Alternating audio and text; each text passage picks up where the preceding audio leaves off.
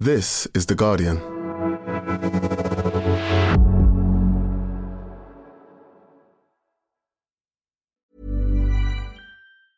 Tired of ads barging into your favorite news podcasts?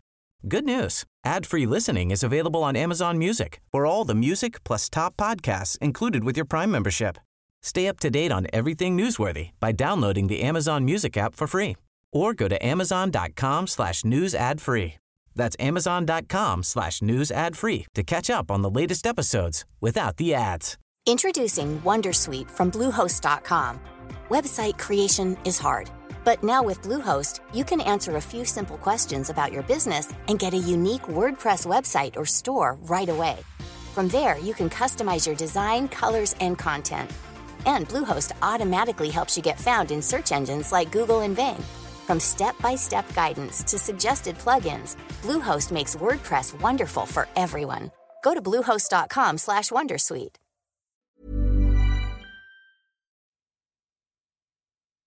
Welcome to The Guardian Long Read, showcasing the best long-form journalism covering culture, politics and new thinking. For the text version of this and all our long reads, go to theguardian.com/long read.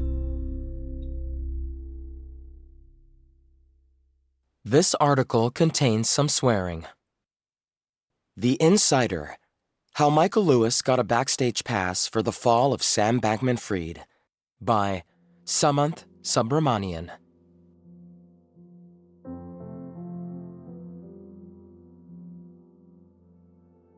Right around the time the gales of the financial crisis were tearing up Wall Street in 2009, Meredith Whitney started her own financial research firm. Whitney, a stock market analyst, had predicted the crash of the previous year, and among the journalists who had sought her out had been Michael Lewis. When her new Manhattan office opened and she threw a party for all the muckety-mucks, she invited Lewis. He had just published a magazine article calling Wall Street's titans greedy and stupid, so thrusting him into a gathering of those self-same titans was like taking a Broadway heckler into the play's dressing rooms. But all these former heads of investment banks, all these current bankers, they ran, not walked, to the office just to meet him, Whitney said. One hedge fund manager walked in with 15 copies of Lewis's books. Michael signed them all. Lewis enjoys a rare kind of celebrity among the moneyed men and women of the U.S. They believe he gets them, that he is the Hemingway of their bullring. He used to be one of them, after all, a Salomon Brothers bond salesman in the late 1980s, and therefore part of the extravagant avarice that defined Wall Street in that decade. Then he quit to write a memoir about it, Liar's Poker. It was the first in a series of blockbusters about the thin-top slice of American society, the one in which Whitney and her muckety-mucks reside, alongside other mavens, savants, and power brokers. They drive its commerce and politics, its sports and culture, and Lewis is their bard. He's the kind of writer Vanity Fair will call upon to interview Barack Obama one day, Arnold Schwarzenegger the next. When a rumor surfaced that Vanity Fair used to pay Lewis $10 a word, while most journalists otherwise languish in the 50-cent range, it almost didn't matter if it was true. It was, it turned out. The rumor merely confirmed what everyone knew. Lewis is the most prestigious narrator of American life. Strictly speaking, those profiles of Obama and Schwarzenegger are aberrations. Lewis's ambition is to show how our world is revolutionized by nobodies, by clever people who are modestly known in their own fields, but certainly not household names. He finds these people so unfailingly that it counts as his most brilliant skill. He tells their stories with verve, but he also makes a kind of implicit prediction every time. His oddballs may think about their work in deviant ways, Lewis argues, but hindsight will prove them right.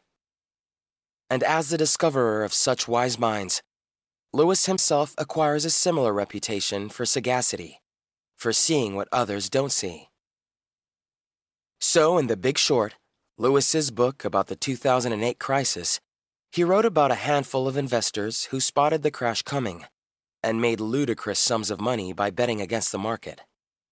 In The Premonition, 2021, he wrote about disease specialists who had been composing pandemic responses for years, only to be ignored by short-sighted politicians in the teeth of COVID-19.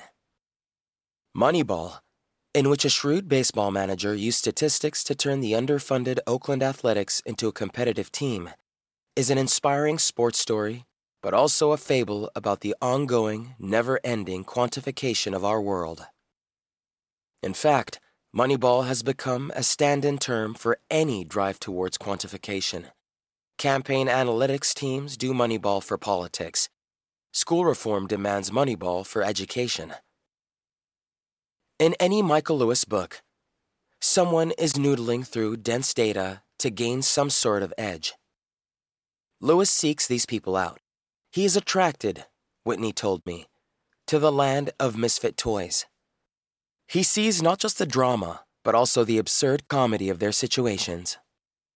In fact, he finds it impossible to be a grave or solemn narrator, even of grave or solemn tales, such as a financial meltdown or a pandemic.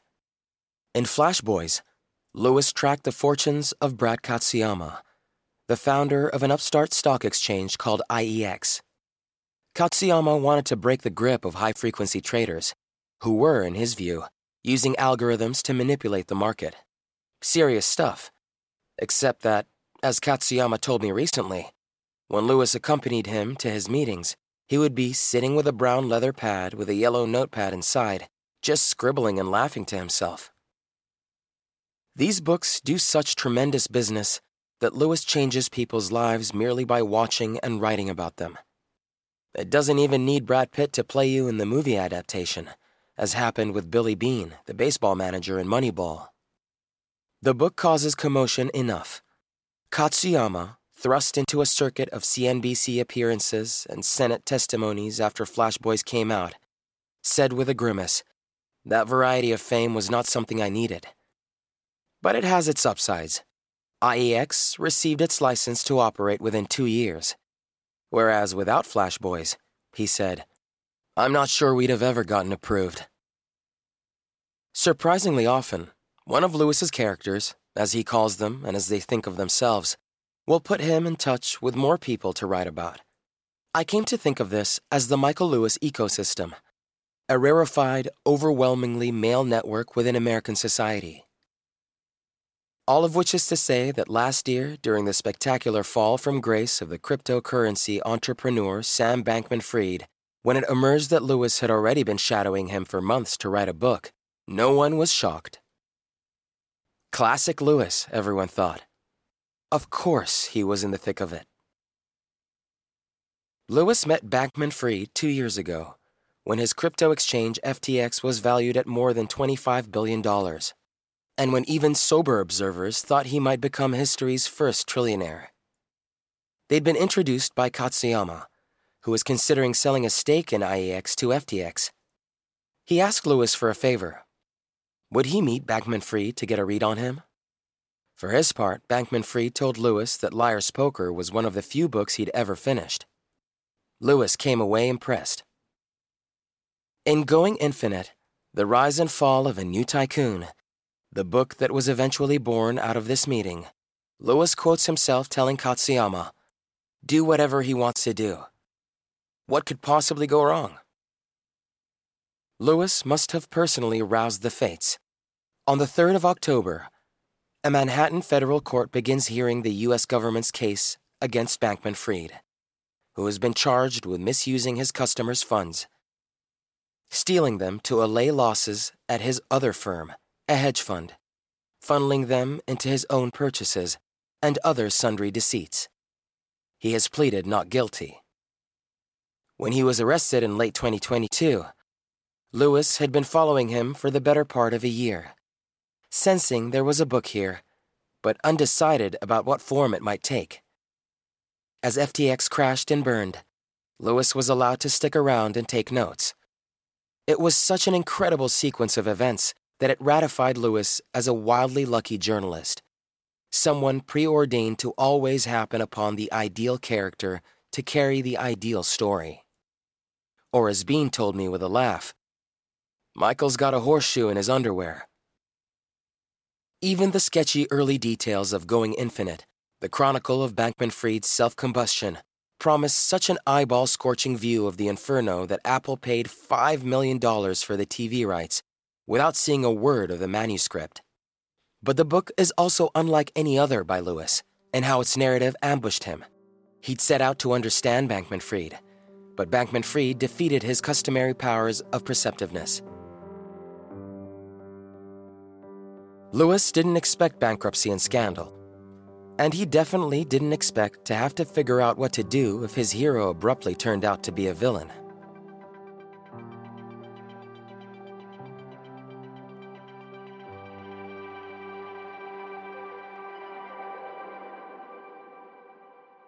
Lewis and his family live in the Berkeley Hills, on a slope so steep that his house, a guest cottage, and a writing shed are all on different levels. The shed, where we spent several afternoons talking in mid-September, is the sort of space that any writer laboring away at his kitchen table instantly covets. 2 walls are lined with chest-height bookshelves. There is a walnut desk, a well-padded armchair, and a daybed by a window, through which the California sunshine pours in. Lewis has sufficient room in here to park 2 mountain bikes and a treadmill. A laptop perches on a board balanced on the treadmill's handrails, so that he can respond to emails while on the move. In a little annex, a shower and a kitchenette with a coffee maker.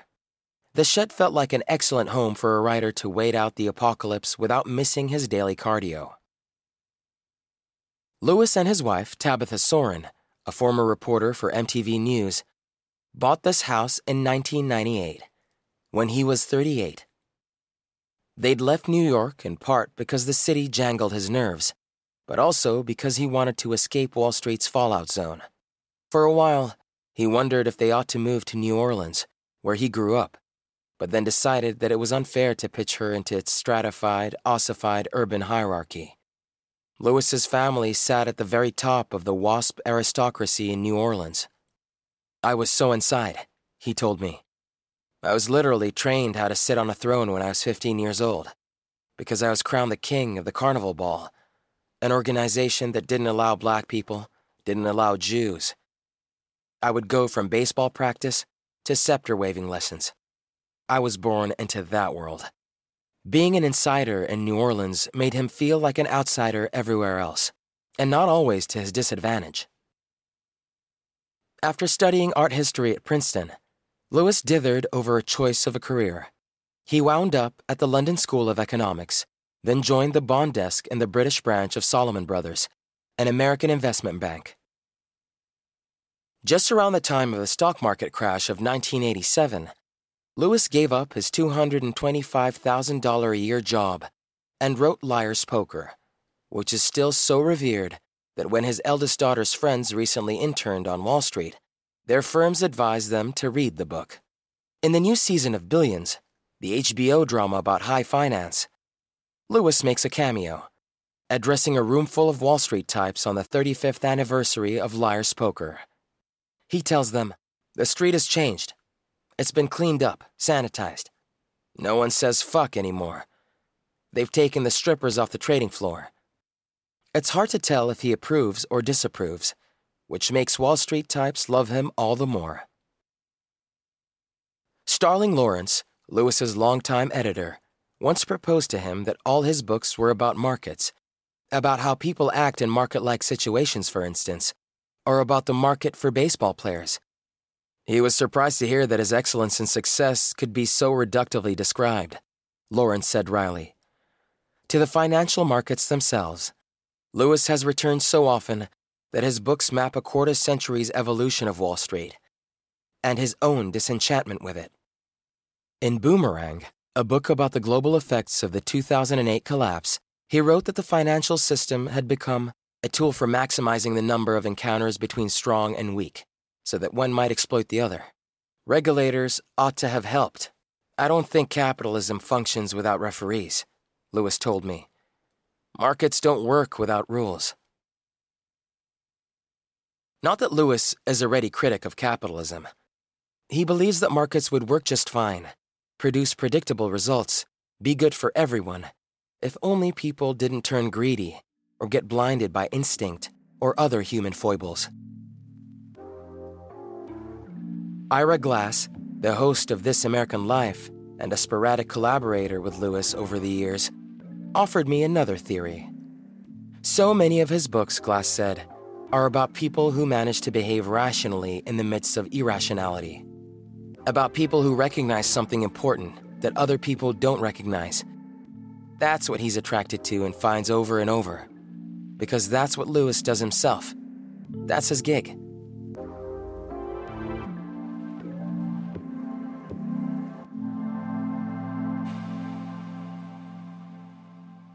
At the frothiest crest of the crypto wave, around the first and second years of the pandemic, it was tempting to believe that the geeks were onto something.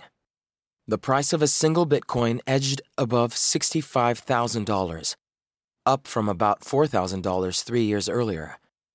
Perhaps crypto was a legit fountain of wealth and success.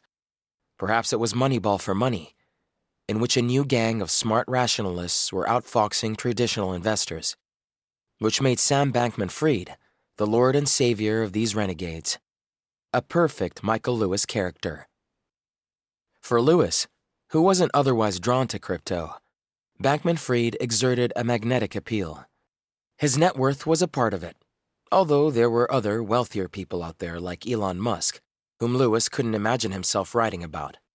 He did find himself intrigued in particular by effective altruism, the movement to which Bankman-Fried subscribed. Effective altruists believe in giving away most of what they make, to do the most good in the world. Some of them commit to earning as much as possible so as to donate more to their chosen beneficiaries. Having spent so long on Wall Street, Lewis wasn't used to meeting a wealthy young man who claimed to have no interest in wealth. Unusually for Lewis, he couldn't figure Bankman-Fried out. Michael just said, "This kid is the richest and most interesting young person I've ever met." Lawrence remembered.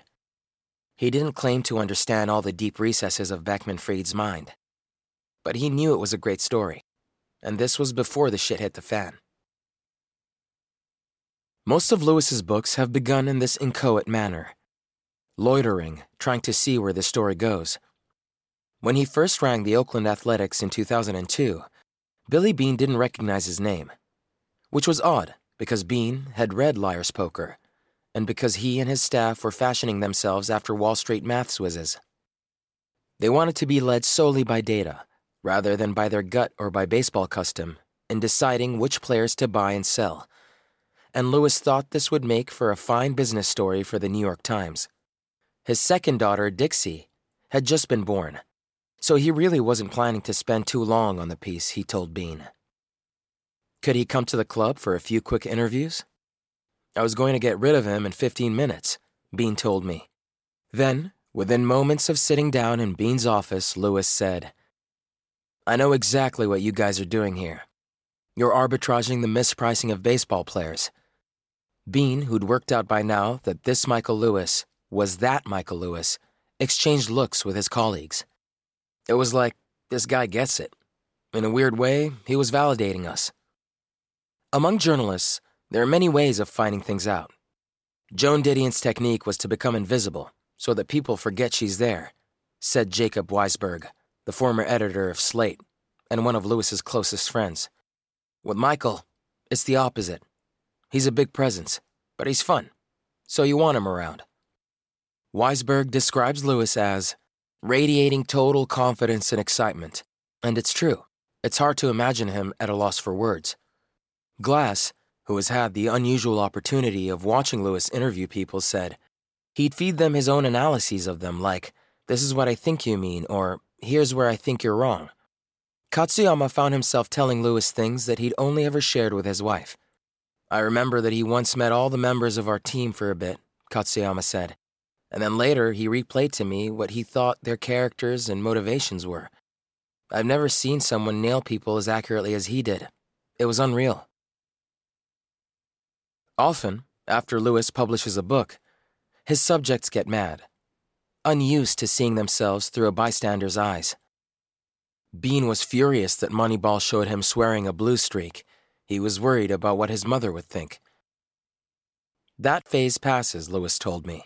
Nearly everyone he has written about has remained friends with him, which may have much to do with how Lewis's books end up exalting them. Michael finds these characters, falls in love with them a little bit, and makes them into heroes, a former colleague of his told me. This must be why Lewis's ecosystem so proficiently serves him new people to write about. Once he has been flatteringly interested in you, it appears you start to recognize others of your species. Here, for example, is how Lewis hopscotched his way into going infinite. During the 2008 crisis, Meredith Whitney, the financial analyst, put Lewis onto Danny Moses, an investor who became one of the prescient few in The Big Short. A year or two later, Moses found himself in a meeting with Katsuyama, who told him about the perils of high-frequency trading. Before they had even finished, Moses ran out of the conference room, dialed Lewis, and said, "I have your next book right here." That book became Flash Boys, and through Katsuyama, of course, came Bankman-Fried. Sometimes, Lewis even creates these ties himself, to the extent that he becomes a minor participant in the stories he's researching. When he was following Katsuyama's efforts to get his stock exchange off the ground, Lewis brokered an introduction to Jim Clark, the founder of Netscape and the central figure in Lewis's The New Thing. Clark went on to invest in Katsuyama's company. To feature in a Lewis book is also to be inducted into a very select club, one whose members get invited so often to write books or to speaking gigs that Lewis sets them up with his own agent. Usually, it is the lot of the journalist to have your call ignored or your email deleted. Lewis is rarely spurned. People know by now that he can make you a star. The obverse of Lewis's approach is that he doesn't write about people he can't befriend, or about stories that might cost him relationships. Among the few projects he has abandoned is a biography of George Soros, who was so unhappy with Lewis's portrayal of him as a financier rather than an intellectual in a magazine profile that he refused to cooperate. Another is a book about New Orleans, which would have demanded a level of honesty about the city's society and about his family's place in it that might have hurt his parents, he said. "I adore my parents. I couldn't write that part while they're alive." For all the unimpeded views he gets of the seamier sides of society, Lewis constructs his books along peculiarly uplifting lines. In The Big Short, a posse of investors makes money off lying mercenary bankers, and The Premonition, doctors foresee pandemics and plan for them, only to see their advice being neglected during COVID-19. Lewis offers these stories as stirring rather than depressing, as triumphs against adversity, even as American life crumbles in the background. He can't help it, Lewis told me. When he was a schoolboy, his principal once observed that Lewis was the happiest person he knew. Once you identify yourself as happy, you're always looking for happiness, and when things come along to grate on that happiness, you find ways to deflect them, Lewis said. You can force the narrative. The most shocking blow to Lewis's perpetual state of happiness came in the summer of 2021. His daughter Dixie, the second of his 3 children, died with her boyfriend in a road accident. Lewis was the last person Dixie saw before she left their house. Other parents who had lost children told him that he'd be overcome by anger and guilt, but he wasn't, which was some kind of relief. The deep sorrow was hard enough, alien enough. It's been hard, very hard, like running a marathon with a 50-pound backpack, he said. The one fear I had was that because this was so different and dramatic from anything I'd experienced, am I still going to be me? I always associated writing with joy, pure joy, and I thought, will I ever feel that feeling when I write again? Thanks for listening to The Guardian Long Read. We'll be back after this. Tired of ads barging into your favorite news podcasts? Good news. Ad-free listening is available on Amazon Music for all the music plus top podcasts included with your Prime membership. Stay up to date on everything newsworthy by downloading the Amazon Music app for free or go to amazon.com/news ad free. That's amazon.com/news ad free to catch up on the latest episodes without the ads. The audio long read is supported by BetterHelp. Here's a question. If you had an extra hour in your day, what would you do with it? Watch TV? Read a book? Meet up with a friend? Maybe a little nap? A lot of us spend our lives wishing we had more time. But for what? Perhaps to best answer that, you need to work out what's truly important to you, then make that a priority. Therapy can help you work out what's most important to you. It isn't just for those who've unfortunately experienced trauma in their lives. Therapy can be helpful for learning positive coping skills and for setting boundaries. It can empower you to be the best version of yourself. If you're thinking of starting therapy, give BetterHelp a try. It's entirely online and designed to be convenient, flexible, and suited to your schedule. Just fill out a brief questionnaire to get matched with a licensed therapist and switch therapists anytime for no additional charge. Learn to make time for what makes you happy with BetterHelp. Visit betterhelp.com/audiolongread today to get 10% off your first month. That's BetterHelp, HELP.com/audiolongread.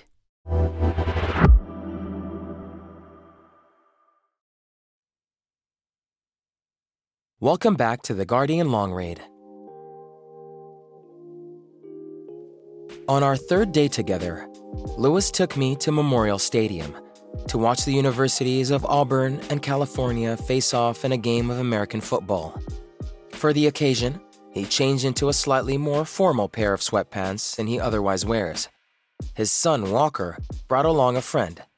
The four of us sat high up in the gunwale of the stadium, where Lewis had managed to get us box seats.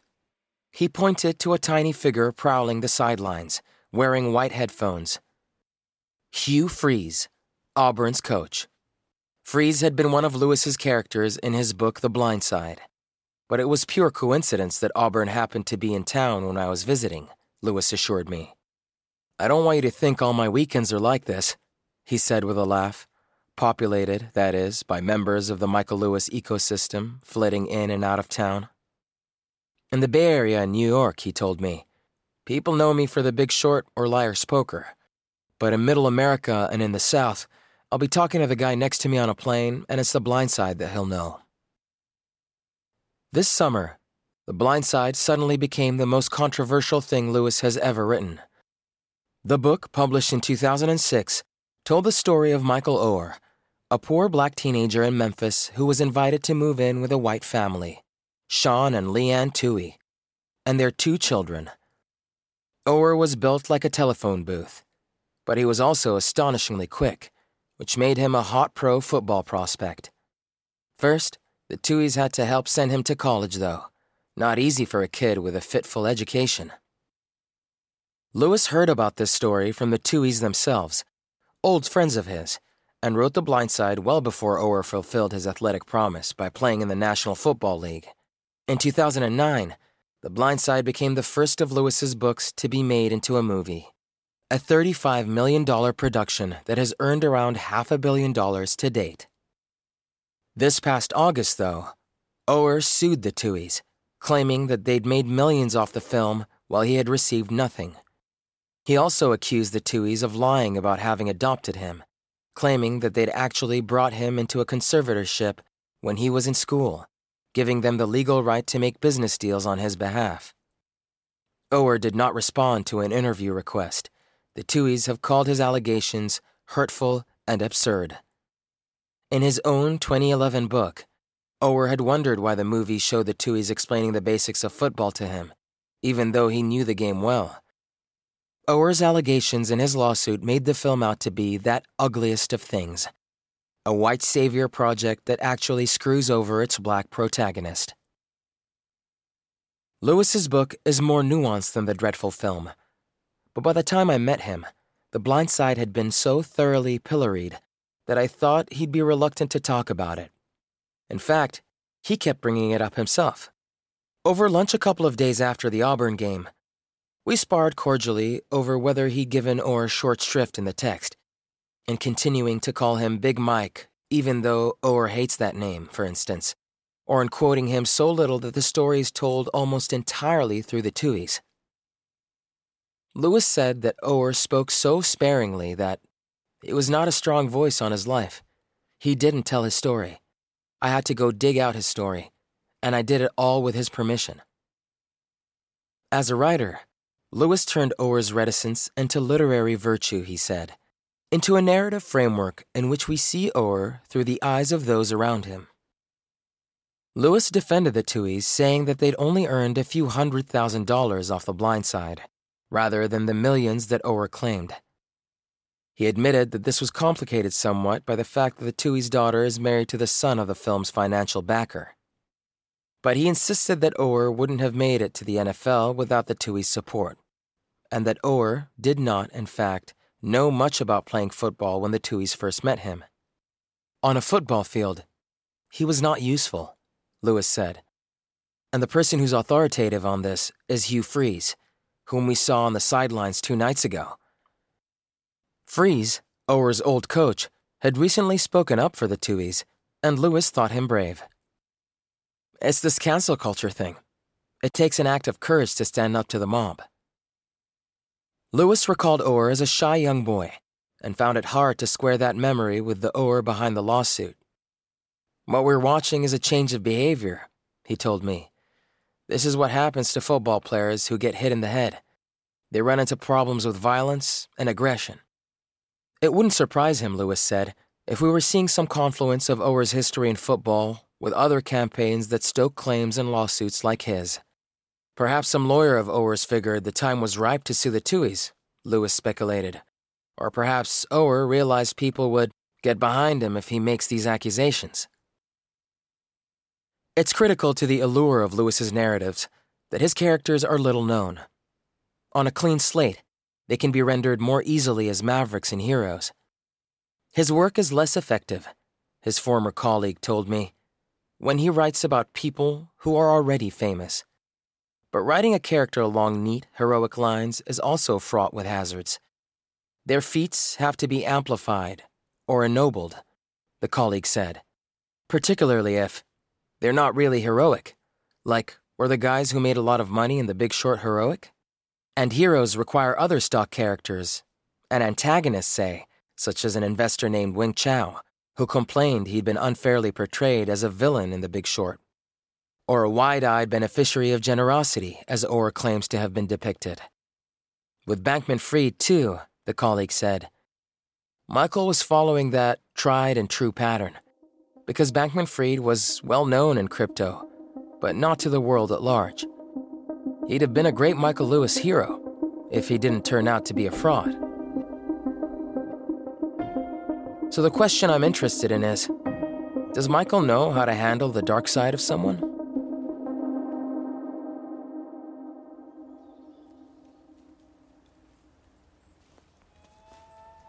One afternoon, Lewis and I drove to Tilden Regional Park, not far from his home, for a ramble. He's a keen cyclist and hiker, but his choice of activity for us was a seasoned piece of journalistic theater. We were walking the same trail that Lewis and Bankman-Fried did in the autumn of 2021, when they'd first met. They followed a gently inclined path, winding between knots of Ponderosa pines and coast redwoods, Bankman-Fried in his sack-like t-shirt and cargo shorts, talking Lewis's ear off about his billions and what he planned to do with them. The route ordinarily took just over an hour. Bankman-Fried needed 2. This was not a man accustomed to being outdoors. After that initial conversation, Lewis began spending more time with Bankman-Fried the following spring. In its first 2 acts, Going Infinite reflects the astonishing intimacy Lewis enjoyed. He was permitted into the heart of the FTX world, so he is able to narrate, in minute detail, the fabulous events of Bankman-Fried's life circa 2014 to 2023. Over this period, Bankman-Fried went from being a poorly dressed dweeb to a billionaire burnished by his ties to effective altruism, courted by heads of state and CEOs, all before he was 30. Lewis has all the receipts. He discovers Bankman-Fried's inability to lead a regular life, one involving sleep and clean clothes, and his imposition of the same kind of existence upon his employees. One employee went 30 days without leaving FTX's Hong Kong office. He learns how, after starting a crypto trading firm called Alameda Research, Bankman-Fried misplaced $4 million worth of a token called Ripple, only to find it again. He knows precisely what sort of romantic squabbles Bankman-Fried had with his girlfriend, whom he'd installed as CEO of Alameda when she was still in her mid-20s. In fact, Lewis even saw the notes that Bankman-Fried wrote her, taxonomizing their relationship. Last year, after FTX's valuation swelled and made Bankman-Fried breathtakingly wealthy, his money exerted its own gravitational pull on the rich and powerful in the U.S., and Lewis documented this too. He hovered out of view on a Zoom call as Bankman-Fried, playing a video game called Storybook Brawl on the side, half listened to Anna Wintour court him for a Met Gala sponsorship. When Mitch McConnell, the leader of the Republicans in the Senate, invited Bankman-Fried to dinner, he in turn urged Lewis to tag along, and had to be persuaded that McConnell probably wouldn't like a journalist at the table. During a whirlwind trip, for which Bankman-Fried packed just a laptop and a change of underwear, he met Shaquille O'Neal, the Kardashians, Hillary Clinton, and the CEO of Goldman Sachs, and Lewis was at his elbow. At one point, he even learned that Bankman-Fried wanted to pay Donald Trump to not run again for the presidency. Through an uncorroborated back channel, Trump's team allegedly let on that he did indeed have a price, but it was $5 billion, too steep even for Bankman-Fried. Still, Lewis felt he couldn't write a book without an ending. Helpfully, Bankman-Fried supplied one. As crypto prices tumbled through 2022, a run on FTX revealed that its customers' deposits had been diverted to Alameda, and from there into risky investments, political donations, and lavish property purchases. Bankman-Fried denies having known about these misuses of funds. The run was triggered by Chanpeng Zhao, the head of a rival crypto exchange that has run into its own troubles with government agencies. Lewis told me a Hollywood agent had called him, and on Zhao's behalf, offered millions of dollars to buy and bury the movie rights to Going Infinite. Being cast as a louse in a Lewis story is a very public indignity. Zhao did not respond to a request for comment. In an echo of Alameda's Ripple fiasco, billions of dollars seem to have evaporated. Both Alameda and FTX filed for bankruptcy last November. Employees fled FTX's compound in the Bahamas, and the U.S. had Bankman-Fried extradited to stand trial for fraud. For the better part of 3 months, towards the end of 2022, Lewis stayed in the Bahamas, unable to quite believe what he was suddenly privy to: a corporate implosion, an exodus so swift that the abandoned cars of FTX employees filled the airport parking lot, and a CEO seemingly so oblivious that one of Bankman-Fried's executives yelled at him, "Will you please fucking stop playing Storybook Brawl?"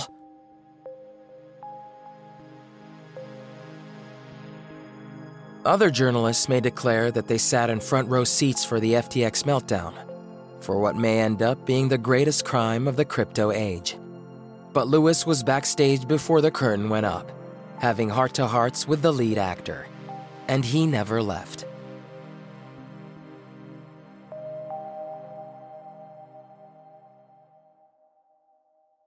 The crux of the case against Bankman-Fried is that he gambled with other people's money.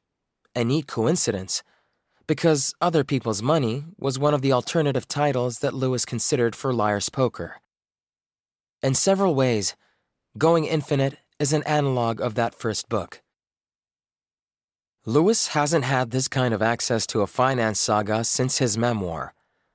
And as with Liar's Poker, Lewis noticed just how much I laughed when I was writing Going Infinite. It was the first sign he'd had since his daughter died that working on a book could still bring him pleasure. I felt like my old self, he said. While reading the book, though, I found myself itching for Lewis to abandon his amused ethnographer approach. The drama he was witnessing was so outrageous that he seems to have satisfied himself with relaying it, rather than picking its truth and meaning apart. I wondered if he'd spent so much time within the technocratic echelon of American life that when Bankman-Fried embodied some of its worst traits, when he thought of people as probability distributions, or ran his company with deliberate opacity, or chased an obscene level of wealth, Lewis could only see him as an especially quirky character, rather than a product of terrible dysfunction. He hadn't been warped by money in the ways people often are, Lewis writes. An odd remark about a man who thinks there should be more money influencing politics. Lewis's habit of falling in love with his characters is so ingrained that he really doesn't judge them. In Going Infinite, that can make him seem credulous, and that's even before we know if Bankman-Fried has committed any crimes. Lewis was keen to investigate this response of mine. He thought Bankman-Fried hadn't lied to him at all, or at least that he'd only lied by omission, not commission. Late in the book, Lewis asks Bankman-Fried, "What would you have done if I'd asked you specifically about FTX customers' funds being used by Alameda?" Bankman-Fried admits that he would have changed the subject or rustled up a word salad. And whatever the facades erected by other effective altruists, Lewis considers Bankman-Fried to be enigmatic but essentially genuine, and certainly not out to enrich himself, because he has no desire for the things that money can buy. What Bankman-Fried hates most about prison, his lawyer told Lewis, is that it only permits a few hours of internet a day. Most curiously, though, Going Infinite leaves open the possibility that FTX's deposits aren't missing at all, that the billions will be found, and that this will turn out to be another instance of Bankman-Fried's sloppiness. This isn't just Lewis's legal cover in writing about a man on trial. He genuinely considers this a possible outcome. But to Lewis, whether Bankman-Fried is innocent or guilty is, in a sense, moot. What narrative purpose would it have served, Lewis asked me, to be harder on him in the book? We were still walking what Lewis called, in jest, the Sam Bankman-Fried Memorial Trail, and were in single file on a narrow stretch. So I answered over my shoulder. Perhaps his comic tone risked diminishing the greed and dishonesty he was observing? He considered this. The only time he'd felt really angry mid-book, he said, was in writing Flash Boys, when he concluded that high-frequency trading had rigged the markets against ordinary investors. Ironically, more than any of his other Wall Street books, it was Flash Boys that has drawn bevies of fault-finders and nitpickers, all claiming that Lewis had over-dramatized the dangers. With Going Infinite, Lewis said he primarily wanted to unpick the perplexing nature of Bankman-Fried's character. I do hear it in the air, around Walter Isaacson's book on Elon Musk, and probably around mine. This kind of suspicion/hostility towards the journalist who really gets to know their subject. That it's access journalism, or you got too close or whatever, Lewis told me. But that was the price of immersive reporting, he argues. Besides, he said, I could never see this story as anything but comic. Maybe it's a moral failing in some way, but that's what it is. The publishing date of Going Infinite, the 3rd of October, had been picked carefully to surf the publicity of Bankman-Fried's trial, scheduled to begin the same day, while also preventing the trial's participants from reading it. In theory, the jury is supposed to sequester itself from any press coverage of Bankman-Fried. I asked Lewis which lot of lawyers, the prosecution or the defense, was more likely to read his book and find it useful for their case. The prosecution might get more out of the little teeny pieces, he said. The indiscretions, the shortcuts, the hubris. But the humanization of Sam works for the defense, right? He added. I'd bet the defense more than the prosecution would rather that the jury read the book. Lewis isn't done with Bankman-Fried yet. When I met him, he was sorely tempted to cancel his book tour and cover the trial instead.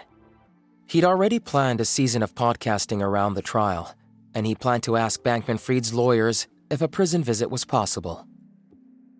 Sam's mother told me it was a bad idea, that Sam got sent to prison precisely for talking to the media, and the judge doesn't want that, Lewis said. But I want to tell him I might be at the trial, and I want to tell him about the podcast. Much about his Bankman-Fried project still feels incomplete to him. There's the truth about FTX itself, of course, and the fate of its missing billions. But there is also Lewis's own mission to decipher Bankman-Fried, and then possibly, pending the trial's verdict, to work out why he got him so very wrong. Thanks again for listening to The Guardian Long Read. That was The Insider: How Michael Lewis Got a Backstage Pass for the Fall of Sam Bankman-Fried by Samanth Subramanian. Read by Nizar Aldarazi and produced by Nicola Alexandru and Josh Enchana. The executive producer was Ellie Bury.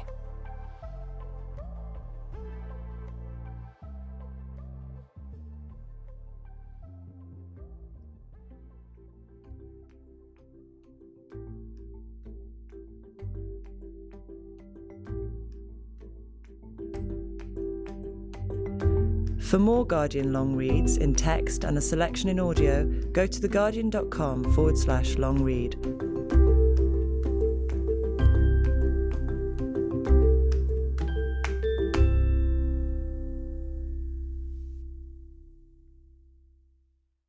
This is The Guardian.